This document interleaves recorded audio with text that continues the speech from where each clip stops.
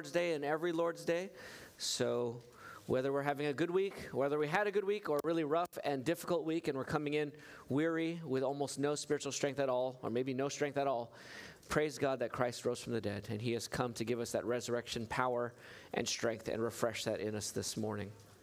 My name is PJ. I'm one of the 4 pastors here at Bethany Baptist Church, and it's a joy to think about God's Word with you today and to gather in worshiping the Lord Jesus. So, because man must not live on bread alone, but on every word that comes from the mouth of God, please take your Bible and open it to the book of Colossians.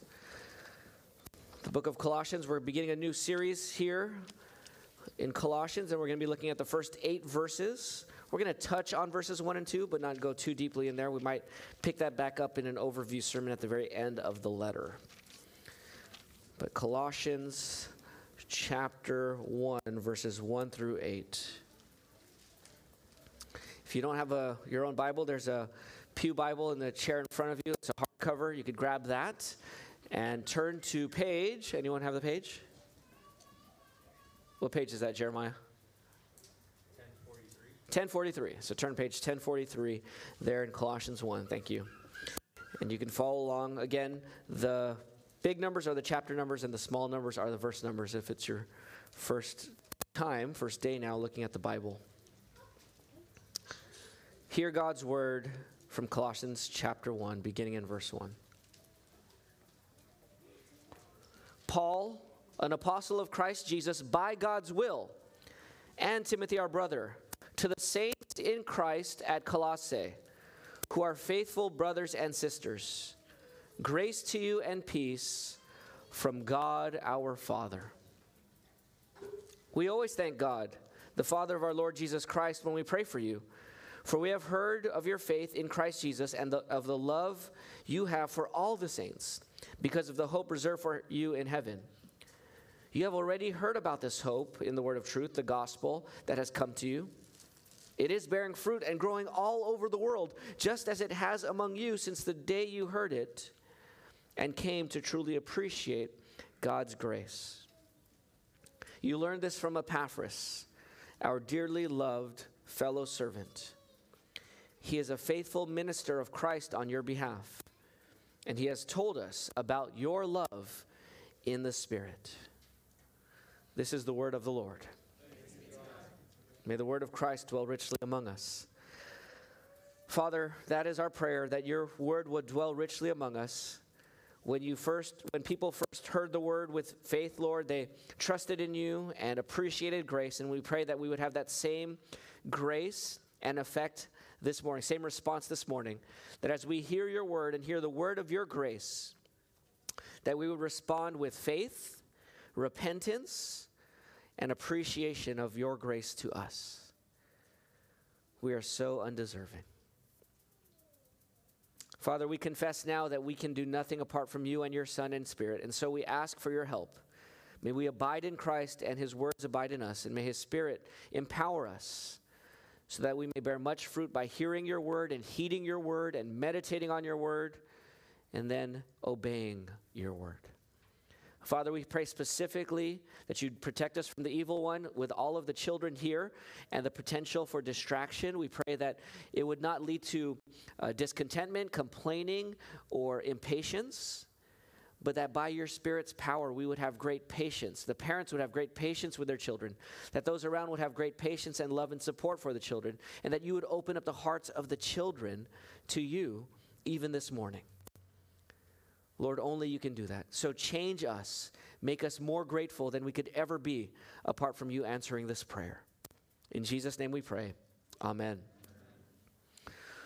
Well, the Lord Jesus has a word for you today. He has a word for me. He has a word for us as a church family. He brings it and will be bringing it to us for the next several months from the book of Colossians through one of his apostles. Here it says in verse 1, the apostle Paul. It says, Paul, an apostle of Christ Jesus, by God's will, and Timothy, our brother. So here we have a message from the Lord Jesus coming through the apostle Paul primarily, but also through Timothy, his brother. Because Paul is an apostle of Jesus Christ by God's will, he comes with the very authority of Christ. So his words, these words of the book of Colossians, have the authority of Christ himself. And we know that all authority in heaven and on earth has been given to the Lord Jesus. So that that limitless authority is now coming down on us this morning through the book of Colossians, through the Apostle Paul. Now, Paul and Timothy originally wrote this letter to, it says here in verse 2, to whom? To the saints in Christ, where? At Colossae. Okay, who are faithful brothers and sisters. So Paul wrote this letter originally to the saints at Colossae. Colossae is a city where Paul never went to plant a church as far as we know. It's a few miles, several miles from the city of Ephesus. So probably Paul preached and planted a church in Ephesus. One of the converts there, who we're going to meet in verse 7, was probably converted there and went to this valley, Lycus Valley, and he actually planted 3 churches in that area, in three different cities, and Colossae being one of those 3 cities. And so this servant who planted this church here in Colossae went back to Paul while Paul's in prison, probably in Rome, where he wrote his other prison letters like Ephesians and Philippians, where Paul wrote these letters in prison. This brother who planted the church, his name is Epaphras, we learn that in verse 7, came back to Paul and was sharing how the church is doing. Hey, give me an update on the churches. Well, here's what's going on at the church in Colossae. So he gives an update to Paul, a lot of blessings, but also some concerns. And Paul was so moved by the concerns of the church at Colossae that not only did he continue to pray for them, but he was so moved that he wrote a letter to deal with his concern about them potentially leaving Jesus Christ as the center of their thinking and their living. Maybe not trying to leave Jesus intentionally, but adding a little bit to Jesus in the center of their lives, which functionally would push Jesus out of the center of their lives. And so Paul writes this letter to the Colossians to keep Christ alone as central to their lives and their thinking and their living. And so he writes this letter. And so Paul writes, it says in verse 2, to the saints in Christ at Colossae. Now he calls them saints. Now I was from a Roman Catholic background. My family was Roman Catholic before we converted and heard the gospel and believed in Christ. And so in Roman Catholicism, saints are only those who are deemed and declared saints by the church. And it's always, or almost always, after they die, they are declared saints. That's not the practice of the Apostle Paul here in this letter. Paul calls Christians saints. They're still alive. They're still sinners. They still mess up, but he calls them saints, and that means a holy one, someone who's set apart from sin for Jesus Christ and for his purposes, and they are saints in Christ, because you're not a saint by yourself. You're only a saint by union in Jesus Christ. By you joining yourself to Christ and existing in the very person of Christ, or in the sphere of who Jesus is, living in Jesus, are you a saint? And so there are saints, these are converts, these are Christians in Colossae. I wonder if you think of yourself as a saint. As you look around at fellow Christians here, that if you think about them as saints, that would be a fitting, biblical, and helpful way of thinking about fellow Christians as those who are holy ones, saints in Christ Jesus. Not only are they saints in verse 2, they are faithful brothers and sisters. They're brothers and sisters because God has become their Father. He's adopted them in Christ. And when God is your Father, and if God is our Father, then we are brothers and sisters. We are the family of God in Christ. Paul has never met them, but he's heard about them, and he calls them saints. He calls them brothers and sisters, and he calls them faithful brothers and sisters, because they are faithfully, consistently holding on to Jesus Christ and following Jesus Christ in the midst of trials and temptations and, yes, sins in their lives. So that's who Paul's writing to. And notice he gives here in verse 2 the greeting, grace to you and peace from God our Father. That's just another way of typically saying hi, grace to you. But Paul takes this opportunity to take a normal greeting, but then he Christianizes it or gospelizes it. He applies the gospel to the greeting and says, every time I greet people, I am going to greet people with a gospel-saturated greeting. I'm not just going to say, hi, have a good day, or God bless in a thoughtless way. I'm going to say, no, may God's blessing come to you. May God's grace and favor come to you even as I greet you and as I address you. And may God's peace come to you through my greeting and through my writing, through my correspondence. And so Paul expects a fresh new experience and an increase of God's grace in the lives of his hearers and readers as they read the letter. So that's Paul's typical opening. And then in verses 3 through 8, which is what we're going to focus on for the rest of our time here, in verses 3 through 8, Paul opens with his typical statement of gratitude for the church at Colossae. Thanksgiving statements like these guide the reader, to be both encouraged by the gratitude and to be grateful ourselves. And I think that's the main point of this section for us this morning, to be encouraged and grateful. That would be the main application, to be encouraged and grateful. According to Harvard Health, they write in an article this year or last year, quote, in positive psychology research, gratitude is strongly and consistently associated with greater happiness. Gratitude helps people feel free, feel more positive emotions, relish good experiences, improve their health, deal with adversity, and build strong relationships. In other words, gratitude is good for you. That's their finding. In their research, two psychologists, Dr. Robert Emmons of the University of California, Davis, and Dr. McCullough of the University of Miami have done much research on gratitude. In one study, they asked all the participants, they had 3 groups of people, and they had one group say, hey, everyone's going to write a few sentences every week. One group, you're going to focus on writing only things you're grateful for. The second group, write only on things that you are irritated by that day and things that displeased you and bugged you. And for the third group, write whatever you want. And so after a while of this study, so they had these people write this. After 10 weeks, those who wrote about gratitude were more optimistic and felt better about their lives. Surprisingly, they also exercised more and had fewer visits to the doctors, to physicians, than those who focused on sources of aggravation. Gratitude can be helpful. Now, we don't need a study like this to tell us that. We shouldn't be surprised that gratitude makes you happier and healthier in life under normal circumstances. We know that because God commands us to be grateful, right? He says in 1 Thessalonians 5:18, in everything give thanks. Give thanks in everything. Give thanks always. Give thanks regularly. Because God is good. God doesn't give us arbitrary commands to give thanks. He gives us commands because the commands are good for us. They're not burdensome. And so, as creatures in his world, under his order and nature and design, of course, gratitude is good for us. Of course, giving thanks to God for his goodness is good for us. So let's think about giving thanks and being grateful for others. I want you to now to think of someone in your mind, a fellow Christian that you are thankful for. Get their name in your mind. Get their face in your mind. See them smiling at you. See them in your mind?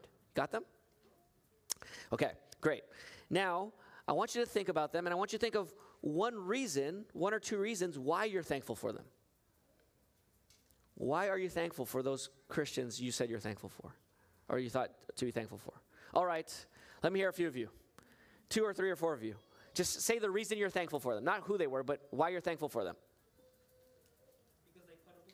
Because they put up with you. Good. What else? They gospelize you. Because they're accessible. They're accessible. One more. They like K-pop. Okay. So those are 4 reasons here that you heard about why people might be grateful and thank God for others around them. And so this is the main goal. We want you to be encouraged and grateful to the Father when thinking about others and when praying for others. Be encouraged and grateful to the Father when praying for one another. Now, you guys gave 4 reasons. Here are Paul's 2 reasons. And no, K-pop is not on the list. Here it is, 2 reasons. Be grateful, number 1, for what the gospel people are doing. And number 2, for what the gospel itself is doing. Okay? Number 1, so be grateful for people. Be grateful to God when you're praying for others. Be encouraged and grateful when praying for them because of what the gospel people are doing. And secondly, what the gospel itself is doing. Verses 3 through 5, what are the gospel people doing? Think about what they're doing and then be grateful for that. Secondly, think about the gospel and what the gospel itself is doing. And these are really 2 angles at the same thing. What the gospel people are doing is what the gospel is doing in them.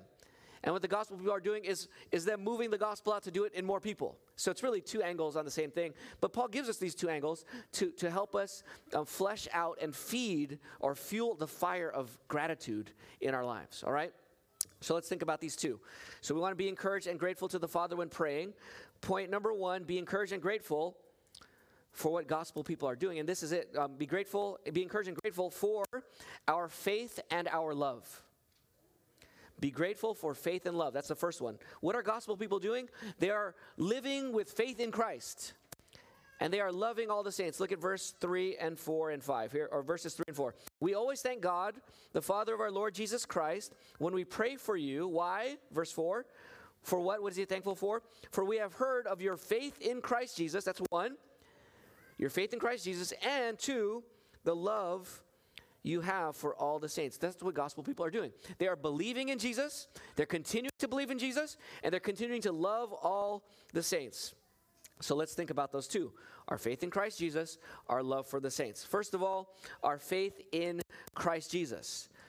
Faith is belief, right? So they are believing in Christ Jesus. Who is Jesus Christ? Who is this Jesus that they're believing? Look at Colossians 1:15 through 20. This is not a thorough exposition of 15 through 20. We'll get this in a few weeks. But let me read it to you. Who is Jesus? He is the image of the invisible God, the firstborn over all creation. For everything was created by him in heaven and on earth, the visible and the invisible, whether thrones or dominions or rulers or authorities. All things have been created through him and for him. He is before all things, and by him all things hold together. He is also the head of the body, the church. He is the beginning, the firstborn from the dead, so that he might come to have first place in everything. For God was pleased to have all his fullness dwell in him, and through him reconcile everything to himself, whether things on earth or things in heaven, by making peace through his blood shed on the cross. So who is Jesus? To summarize this passage, he is God. He is the perfect and complete image of God. He is preeminent over all creation. He is the creator. He is the sphere in which everything exists. He is the goal. He is the priority. He is the sustainer of all things. He is the head of the church. He is the firstborn from the dead. He is first place in the new creation. He is fully God. He is the reconciler, reconciling sinners to God. And he is the peacemaker. Indeed, he is our peace. That's Jesus Christ. And this group of saints believe in this Jesus Christ. They trust in him. What are they trusting him for? They're trusting him for their salvation. Calvin alluded to it earlier, but Romans 10:9 and 10 says, if you confess with your mouth Jesus is Lord and believe in your heart that God raised him from the dead, you will be saved. For everyone who calls on the name of the Lord, verse 13 of Romans 10, everyone who calls on the name of the Lord will be saved. So they're trusting in Jesus as Lord over all. They're trusting in Jesus as Savior, that he will save them from their sins. They're trusting that Jesus died for their sins and rose from the dead. So they're trusting him for salvation. They're trusting his lordship. Indeed, they're even trusting him for their satisfaction and fulfillment. Do you remember John 6:35? This is one of my favorite verses, so I quote this often here in this church, where Jesus said, I am the bread of life. He who believes in me will never hunger, and he who comes to me will never thirst. In other words, Jesus fulfills your hunger. He fulfills your thirst. Do you believe that? I mean, those who come to Jesus for that fulfillment. In his presence is abundant joy, and at his right hand are pleasures forevermore, eternal pleasures in Jesus. So they trust him for fulfillment and satisfaction. If you're not a Christian, this is the main message of Christianity. This is what our whole lives are about. Our lives are about Jesus. So if you're not a Christian and you don't listen to anything else in this message, listen to this. God made you to know him and enjoy him. You are his creature, and you are accountable to him. Yet you and I have rebelled against God. We have rebelled against our Creator and sought to use him as our butler rather than as our destination and our treasure and our king. And because we have not valued God, but sought to utilize God and use God for our own means, or just ignore God and just dismiss him altogether, We deserve judgment and sin. The wages of sin is death. The outcome of sin is death, eternal death. But here's the good news. God sent his son Jesus, and I just told you who he was. The Creator, God the Son, becoming a man. Jesus Christ lived the life we should have lived on this earth, never sinning, trusting God, died on the cross for our sins, and took the judgment that you deserve, and rose from the dead, so that if you would repent from your sins and trust in this Jesus this morning, you will be saved. You'll be cleansed of your sins. You'll be forgiven of all your sins, past, present, and future. He'll give you his Holy Spirit to live in you, to empower you to walk with him for the rest of your life until he returns and brings us all into the new earth, the new kingdom to come. That's an open invitation to you here if you're not a Christian. You're invited to become a Christian. You're invited to repent from your sins and trust. You're not only invited, you're instructed and called on, commanded from God to repent from your sins and trust in the Lord Jesus Christ. Now, this faith here, going back to Colossians chapter 1, verse 4, we have heard of your faith in Christ Jesus. This faith is not just trusting Jesus as your Savior and Lord. It's really faith in. This is a different word in than other parts, like in Colossians, I think 2:5, where it says faith in Jesus, meaning that you're trusting in who Jesus is. When it says faith in Jesus here, it means that you're living your life of faith in the sphere of Jesus. Can I give you that weird concept? That these saints are living their lives in the sphere of Jesus. What does that mean? We learned in Colossians 1:17 that all things hold together. It says by him in the CSB, but you could translate with that same word in, that that all things are sustained, or all things hold together in Jesus. All things are in Jesus. You can almost think spatially in a sense. That everything is in the sphere of Jesus. Even in Colossians 1:28, Paul works for the maturity of Christians, their maturity in Christ. What does it mean to be mature in Christ? That you would be growing in your maturity in the person, in the sphere you exist in Jesus. If that's too weird, I have one more Bible verse and then an illustration here. One more Bible verse. In Acts 17:28, when Paul's preaching, he says about God, in him we live and move and have our being. So our very existence is in God. That's talking about all people, Christians and non-Christians in that regard. Okay, in Acts 17:28, that we just live in God, in God's, we live and move and have our being in God. He's that immense. Okay, and so for Christians, though, we live our lives of faith. We have faith in Christ in the sphere of Christ. To give one illustration, my brother, Eric, and Marcelino back there in doing the walk of shame right now. Trying to take your kid as an excuse. No, I'm just kidding.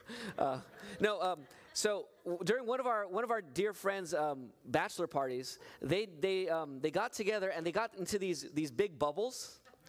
These huge bubbles, and then you have handles inside, and then you just keep bumping each other and you knock each other over to see like who's the last man standing, right? And so the whole game, you are existing within quite literally the sphere of the bubble, and everything you do is in that sphere. Justin was there as well. He was in one of those bubbles and got knocked over pretty quickly. Or not quickly, but the last two were Marcelino and Yek. And if you could find that video later, but Marcelino and Yek, two pretty big brothers here in our church. And they just went head on and collided, and one got laid out flat, but I won't tell you who it was. You can watch the video later. The point here is that the whole game, they are existing within the sphere of that bubble. And for Christians, all of your life of faith is within the sphere of Jesus Christ. Everything you do, your repentance, your faith, you're listening to the sermon right now. As you sit there, you are existing in the sphere of Jesus Christ. And when Paul thinks about saints existing in the sphere of Christ, living by faith in the sphere of Christ, he gives thanks. He's so grateful for them, even though he's never met them. So Paul thanks the Father for that. And so when you look at fellow members, when you look at the 131 other members of this church, and when you look at the guests here who are from other local churches and other Christians, and you see them, I want you to be thankful that they live by faith in the sphere of Jesus Christ, that they live within that sphere by faith. So our faith in Christ is one of the reasons of what gospel people are doing. They're trusting in Christ and living in that sphere. The second thing is also in verse 4. You see it there? Not only have we heard of your faith in Christ Jesus, but we've also heard of the love you have for all the saints. So it's also their love, our love for all the saints. Now, what is love? Love can be ill-defined. I'll give you a short, quick definition here, my definition of love. I would define love as the desiring and doing of good for the one you love. I mean, I could push it even one more. The desiring, discerning, and doing of good for those you love. For the beloved. Okay, so when you love someone, you desire their good, you discern what is good for them, and then you do something in line for their good. That's what love is. Christian or non-Christian, that's love. Wanting good for others and doing good for others and discerning good for others. Now for Christians, who is our ultimate good? Christ, right? God is good. The glory of God, the apex of God's glory, if we could call it an apex of God's glory, if we could say there's an apex, it would be the goodness of God. Moses said to God, show me your glory. And God said, I'll show you my goodness. That's weird. Because the goodness of God is, in some sense, the apex of the glory of God. And so we know that God, in all his glory in Christ, is good for us. So if I'm going to love the saints, I'm going to desire their good in Christ, I'm going to discern their good in Christ, and I'm going to do things in my life for their good in Christ, because that's their greatest pleasure and treasure and joy. And so when Paul hears about their love for all the saints, he knows that it's a Christ-centered, Christ-ending love. Not just Christ as the center, but Christ as the goal of that love.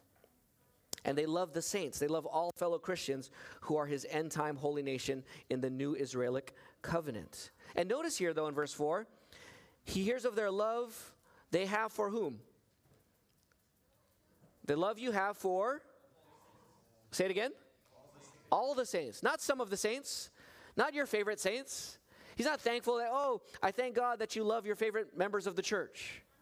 Oh, I thank God that you love all those who are Baptist, but not all the non-Baptists. Or I thank God you love all the 9 Marks-ish Christians and churches. Or all those who are concerned for the unborn. Or all those who are concerned for the ethnocentrically oppressed. Or all those who are Calvinistic. Or all those who are Shepherd LA connected. Or all those who are expository preaching. Or all those churches and Christians who are multi-ethnic. Or all those who are urban or suburban. Or all the English-speaking saints. Or the ones who know or like the things that I know, or the things I like. Those who have the same hobbies as me. Or those of the same ethnicity, or peer group, or music preference, or sports fan team-dom. Those are the saints I love. That's not Christian love. That's sports love, or your own tribalistic love. That's not what Paul thanks God for here. He thanks God that these saints love all the saints, all of those who are truly in Christ Jesus. They love all the saints in Christ Jesus who believe in the true gospel, because when you believe in the true gospel, you're adopted by the Father, and now you are truly brothers and sisters. So anyone who believes in the gospel has repented from their sins and trusted in Christ, the true Christ, the biblical Christ, the only Christ who saves. They are under one Father. We are on one team, and we love that team, and we want that team to flourish and grow and bless their neighbors and expand. So we love all true Christians everywhere. Why do we love all true Christians everywhere? Because we love Jesus.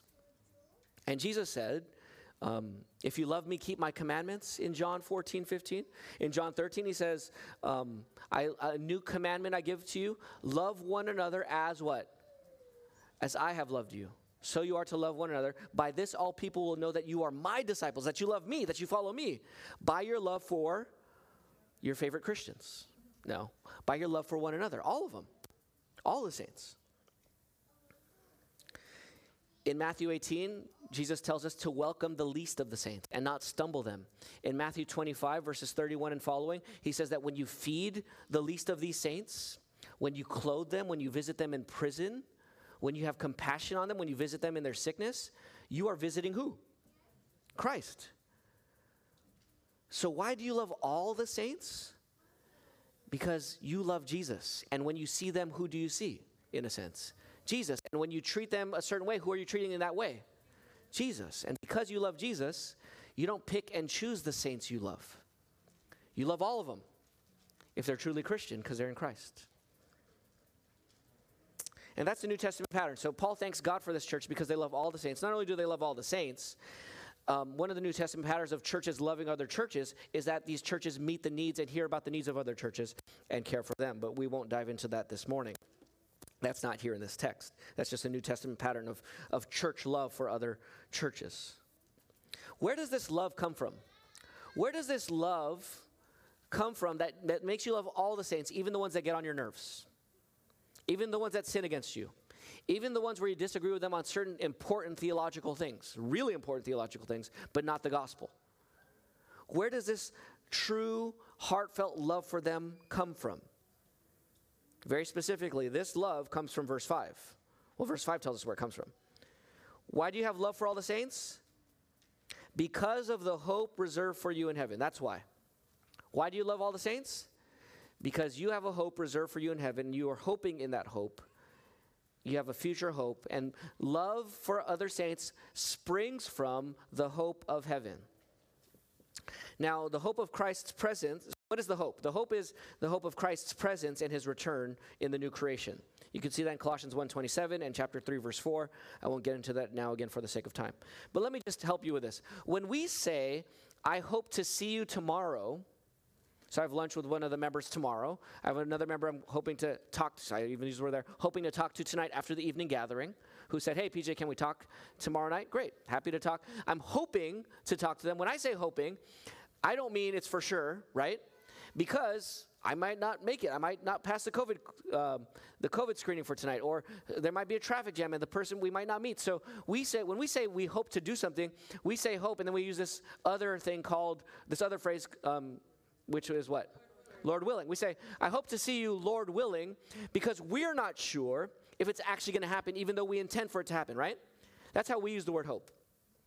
When God uses the word hope, he can always know that it's going to happen because that Lord willing, the willing of the Lord is that hope. So for us, we're like, well, Lord willing, because I don't know the Lord's sovereign will. But when God says, he makes a promise that Christ is going to return and you're going to have resurrected bodies and you're going to reign with him on a new earth forever with this glorious inheritance with joy that is abundant and eternal and ever increasing. When God promises that to you, that hope is not it is a Lord willing, but it's for sure Lord willing because the Lord told you he wills it to happen, right?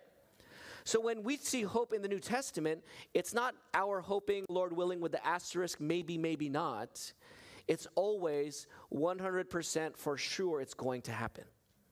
And when these saints know that there is a hope reserved for them in heaven, there are treasures for them in heaven, there's an inheritance in heaven or on the new earth to come when Christ returns, they can love and sacrifice now because they don't need it now. I think it was John Lee or maybe Marshall told me about John Piper. One of the things he says, like when he sees something he wants, like see a nice house on the hills that he really wants, and he'll look at it and he'll say, not yet.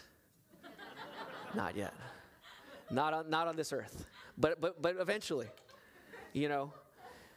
That's hope, right? That's a certainty of hope that something's going to happen in the future. I could live more modestly now. I can use my money and invest in eternity more now. I can give away more of myself and my time and my resources now. I can be more inconvenienced now. I can be sinned against by the saints that I love now. Because later, that hope is reserved for me. And it's coming. There's no doubt it's coming.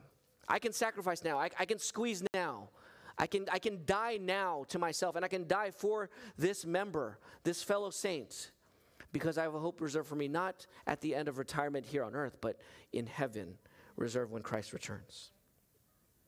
And this reservation, this hope is reserved, reservations shift the life situation while we wait for the reservation's fulfillment, right? When you truly have a reservation and it's reserved for you, you shift for it. So I was asking the kids last night, hey, what do you guys think of when you think of reservations? They're like, oh, Korean barbecue.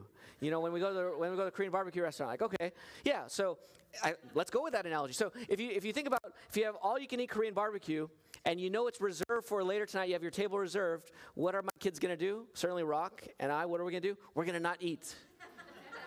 We're going to starve ourselves. Why? Because of the hope reserved for us. at dinner, that we will be able to eat and eat as much as we can eat before we faint, right? We're just going to eat as much as we can. But notice the future reservation changes and shifts the present actions because we're looking forward to it. And you see that. I saw that yesterday at Bryant's wedding. The hope of marriage. And when the hope of marriage, so the ultimate hope for us is the wedding supper of the Lamb, right? Revelation 19. There is a wedding, and there is a feast, and there's a party, and there's a celebration. That is our future. And so that future wedding is our hope, quite frankly, in the Bible. And so when you are engaged, we have some of our members who are engaged to be married. When you have the hope of a marriage and wedding feast with your fiancé, and that's reserved because of the engagement, what do you presently do in light of that future reservation? You don't date other people. You guard your affections for that person. You prepare your residence and your finances for the situation. You prepare for a wedding. You don't make other plans with friends or work on that wedding day. You actually reserve that day to make sure your schedule is clear so you can attend the wedding, right? You make arrangements with the pastors and church family and other guests for the wedding, and you make preparations. You do premarital counseling for the wedding. You're preparing for the future hope. And so that's what they did. Because there is a wedding feast to come, and it's for sure. They prepared, and they were free to love other people. And how do they know that this hope is true? Look at verse 5. You have already heard about this hope in what? Where'd they hear about this hope? In the what? In the word of the truth, which is the what? The gospel that has come to you. You know that Christ died and rose. And if he died for sinners and rose from the dead, there is a future resurrection. You heard about it. You know it. It's inevitable because he already rose from the dead. There's a past event that secured the future resurrection, the future wedding feast. And so because you know it, you are now free to love others, okay? So Paul thanks God whenever he regularly prays for the saints in Colossae because they love saints springing from the hope that they knew they had in heaven. So we should at the same time thank God for the saints we know and think about the love that they have for all the saints because of the future hope. So let me give some application here before we go to our second point. So church application. Church family, very practical application. So I'm speaking to the BBC saints. Get an updated church directory. Okay? Keep it in your Bible, use it every day, and pray for the saints. And here's the application for this week. Take your membership directory this week and thank God for every single member of BBC this coming week. Thank God for their faith in Christ, and thank God for their love for all of the saints because of the hope reserved for them. Do what Paul did. And he says he always thanks God. That doesn't mean he prays and he never eats and he doesn't sleep. And that's not what he means. That he always has a disposition of prayer and he prays regularly. Paul prays regularly. In Jewish practice, at least Peter at 2 times would pray at 3 o'clock p.m. Daniel in Daniel 6 would pray 3 times a day. There's a regular prayer that he would do quite regularly, and he would always thank God. So do that if you're a member of this church. And if you're not a Christian, I have a question for you. When you feel thankful for things like a beautiful sunset or health or a close call or a big break that broke in your direction, and you feel this overwhelming sense of gratitude, if you're not a Christian, I wonder who you thank. Who do you thank when you feel grateful? What do you think? I want to remind you, even you children, I want to remind you that God, your Creator, invites you to thank Him. Which is why it's better not to say, or sometimes I'll correct my kids a little bit when we say, hey, what are you thankful for today? And they'd say, I'm thankful for, and I say, you thank God for.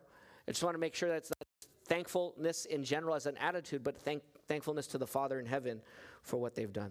Okay, so be encouraged and grateful, one, for what the gospel is doing in people's lives. Faith in Christ, love for the saints. Secondly, second major point, okay? Be encouraged and grateful for what the gospel itself is doing. And what is the gospel doing? Look at verse 6. It is bearing fruit and growing all over the world, just as it has among you. So what is the gospel doing? It is bearing fruit and growing. So be encouraged and grateful, not only for what the saints are doing, but be encouraged and grateful for what the gospel is doing. It's growing and bearing fruit all over the world. So let's think about global fruit and local fruit. Okay? So the way we'll break down verses 6 through 8 is global fruit and local fruit. Think about global fruit. The gospel, it says in verse 6, is bearing fruit and growing all over the world. What does it mean that it's bearing fruit all over the world and that the gospel is growing? Can the gospel grow? It says here that the gospel is growing. What does it mean that the gospel is growing? I mean, it's a message. How does the message grow? It means that the message is what? It's spreading. More people are believing this message. More people are hearing about this message, right? And so the message is spreading, and it's growing because more people are believing in Christ. So there's conversions happening. There's life transformation of those who have converted from their sins and trusted in Jesus Christ. And then these people who are transformed and converted, they take the gospel and they share it with other people, right? And so it's the fruit of conversions. It's the fruit of life change. It's the fruit of the gospel spreading and churches being established and planted all over the world. In Colossians 1:10, it's the fruit of good works. When we think of good fruit or abundant fruit, I think of my lemon tree, which we trimmed, and I was horrified by the trimming of the lemon tree because I told them specifically what I wanted, as if I know how to trim a lemon tree, right? So I told them what I wanted, and then they just said yes, yes, yes, and then they just cut everything. And I looked at it, and it was so terrible. I apologized to Francis. I'm like, I'm so sorry. And I was so discouraged that they just cut everything. And he's like, it's going to grow back. I was like, that's not what I said to do, you know? But, I mean, they were right. They knew what they were doing. Like, the tree is back, and it's abundant with fruit, and it's growing everywhere, and it's overflowing. And so, and that's what the gospel does. It just grows. It looks like it's dead. It looks like nothing is happening, and that you cut too far, and there's nothing going on, and then it just grows, because that's what the gospel does. It's growing and bearing fruit all over the world. I asked my kids for another analogy help, so they're getting a lot of credit here this morning for the sermon. One of the kids said, they're like, well, what do you guys think of when you think about fruit? They're like, well, us. I'm like, what do you mean? Like, well, we are the fruit of mommy's womb. So that's true. That is true. You are the fruit of mommy's womb.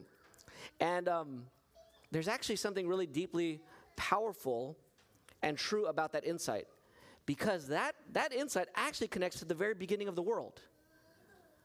Adam and Eve, the two become one flesh, and what was their command? What was the very first command to them?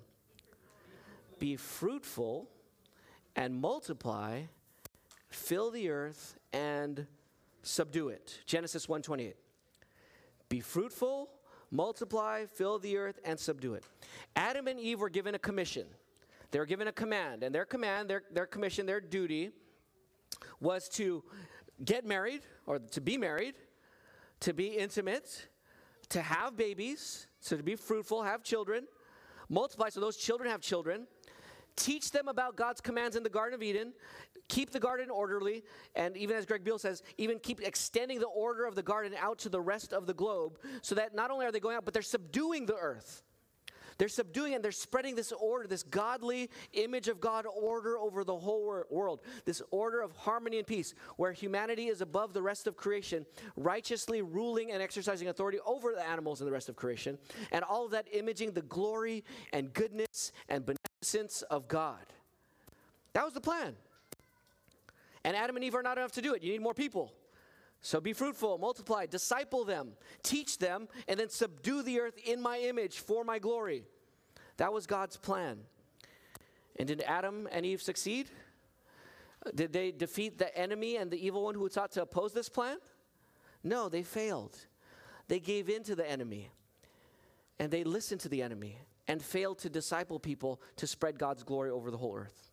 And then God raised up Israel, his firstborn son, he says in Exodus 4. And Israel was tested in the wilderness and in the land, just like Adam was tested in the garden. Israel was tested in the wilderness, and they were tested in the promised land. And did they pass the test and defeat the evil one to spread the goodness of God and the glory of God around the whole earth?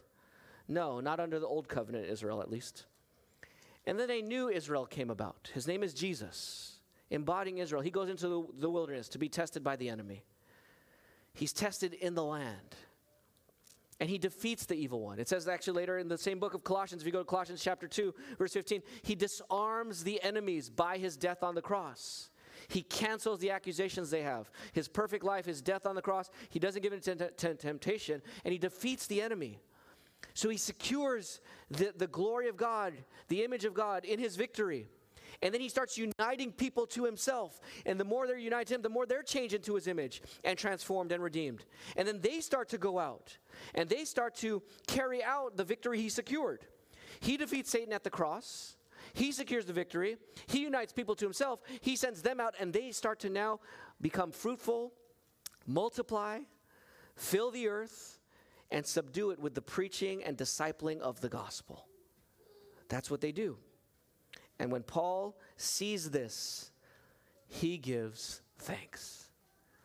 The gospel is growing and spreading, and Christians are growing, and churches are being planted, and the gospel is spreading, and people are growing all over the world, bringing about new creations, because if anyone is in Christ, he is a what? New creation. And there are more new creations as the new creation seeks to overtake the old creation, especially when Christ returns to bring it to its consummation. Paul thanks God for global gospel growth. The universal church is growing. The new Israelic covenant temple, dwelt by the Holy Spirit, is growing. And the reflection of God in redeemed image bearers is growing and filling the earth.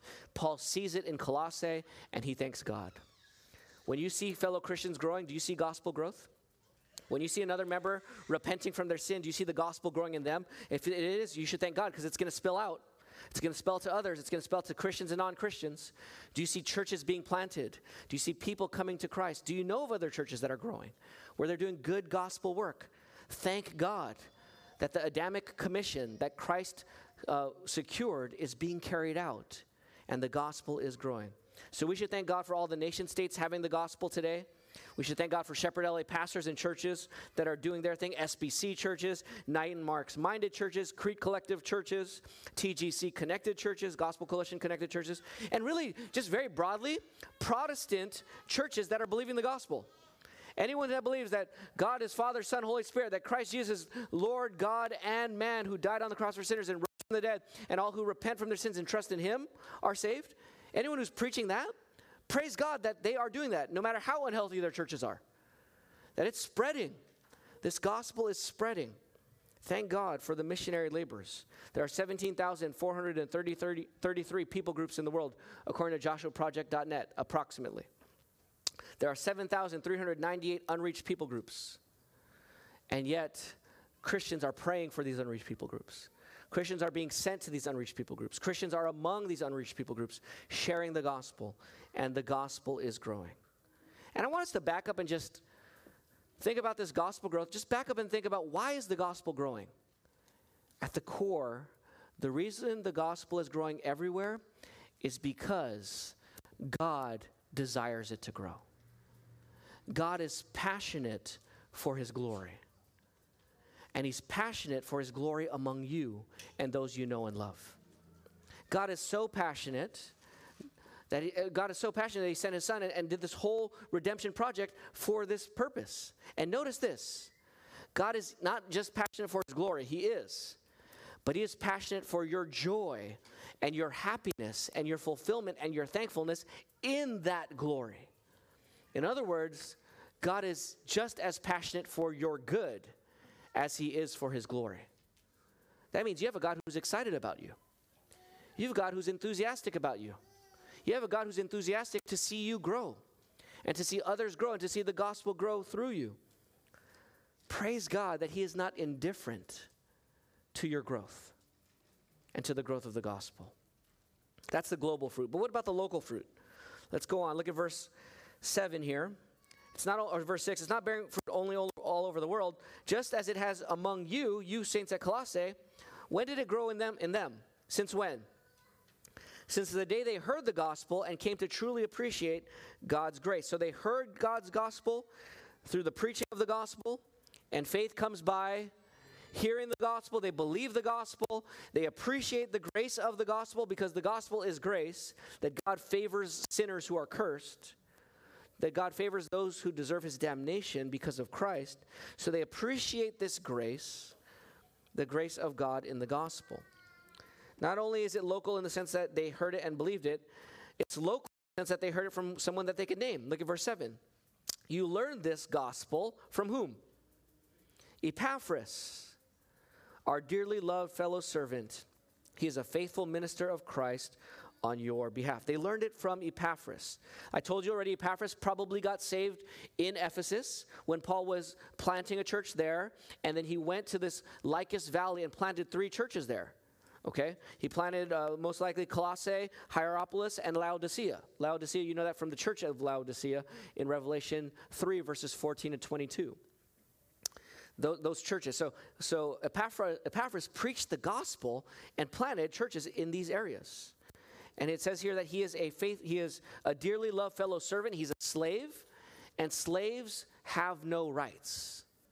The word servant there is slave.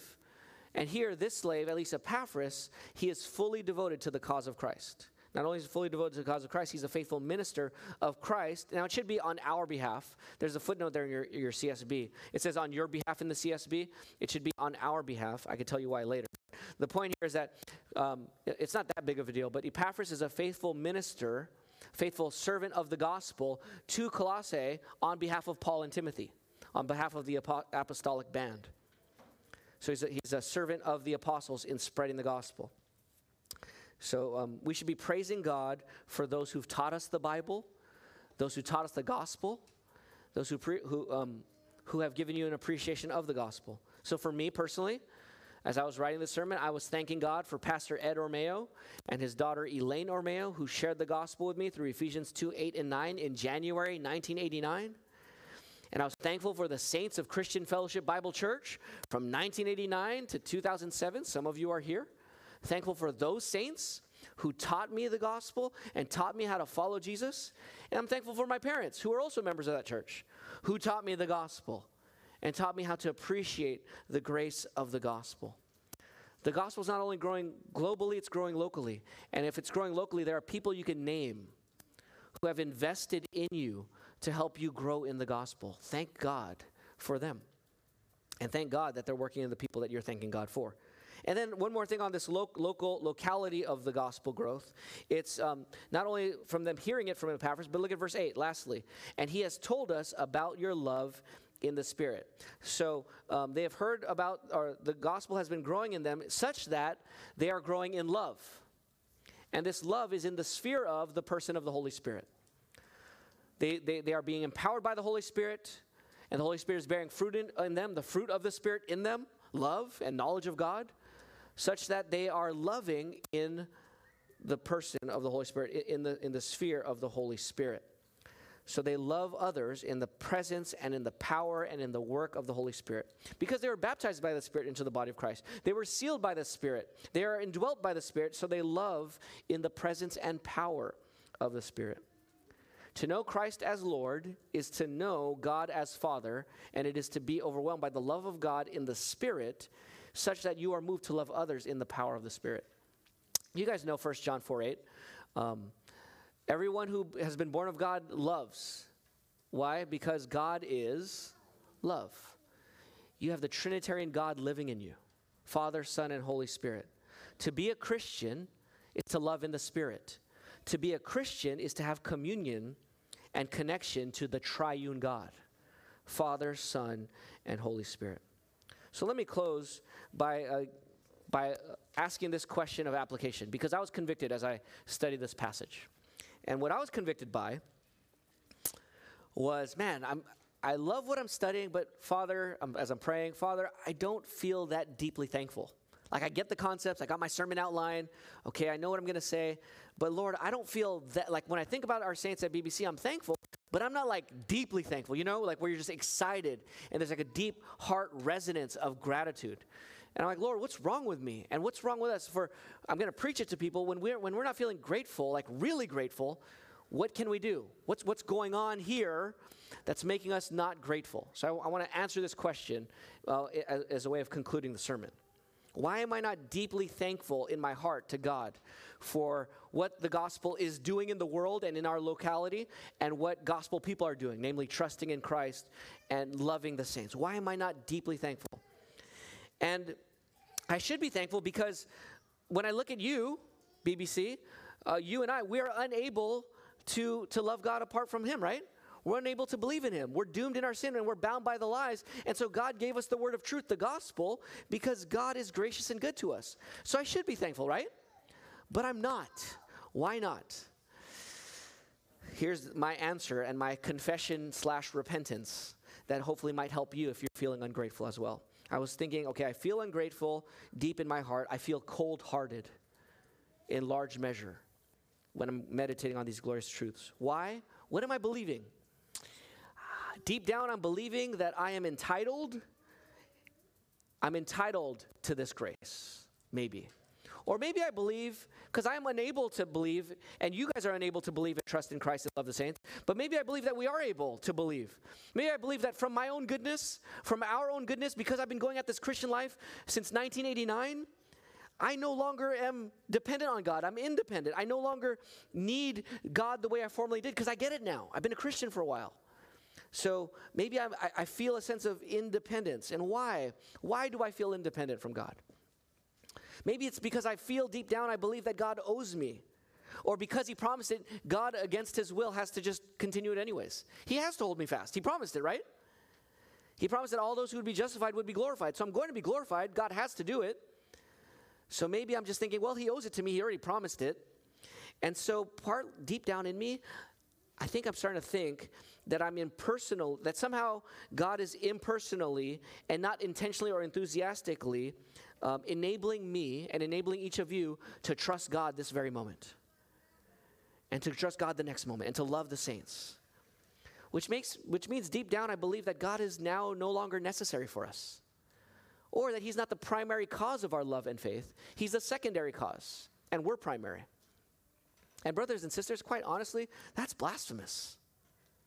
For me to think that God is unnecessary, for me to believe deep down that God is secondary, and that somehow by virtue of past experience and virtue of his promises that God owes it to me, and it's demonic. It's a demonic lie to think that God is not enthusiastic and intentionally, personally involved in every one of you this moment to sustain your faith in Christ and your love for the saints.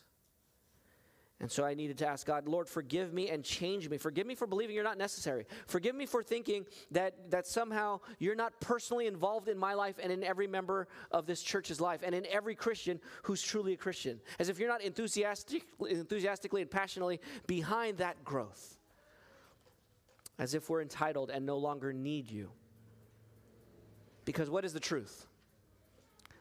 We need to repent from the lies. Those are the lies I need to repent from. What's the truth? The truth is that God is good, right? God is gracious, and God is happily gracious. God personally and intentionally and enthusiastically enables you and I and rescues us from sin. He empowers us to repent from sin and to believe in the gospel and to love the saints. And God, when I look at your faces, what I need to be seeing is that God is working in each of you right now. With joy and gladness and a smile.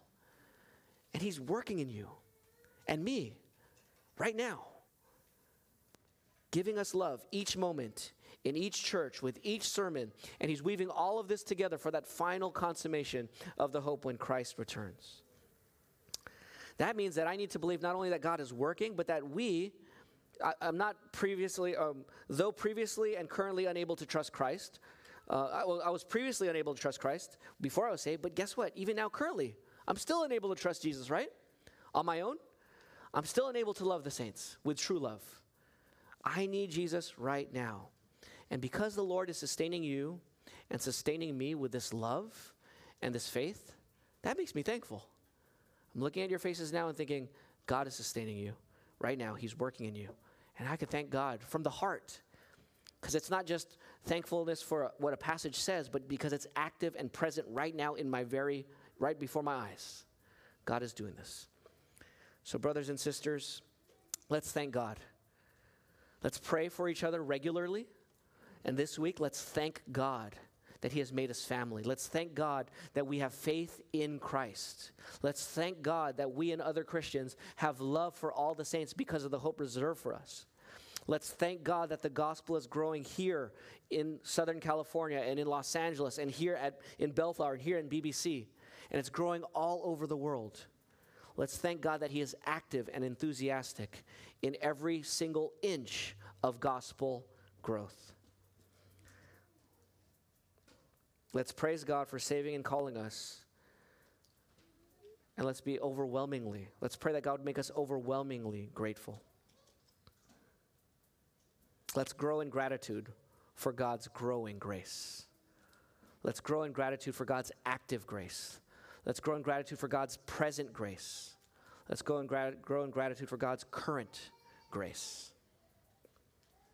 Glory be to God the Father, glory be to God the Son, and glory be to God the Holy Spirit. Let's pray. Father, we thank you for our faith in the Lord Jesus and our love for the saints, because that comes from your enthusiasm and your desire and your initiative and your love. Make us a thankful people, an overwhelmingly thankful people. And may we this week thank you for all the saints, even all the members of BBC. And may we even communicate that to each other in love and in emails or text messages or phone calls or hanging out. May we communicate our gratitude for each other. In Jesus' name we pray. Amen. Well, brothers and sisters, let's take the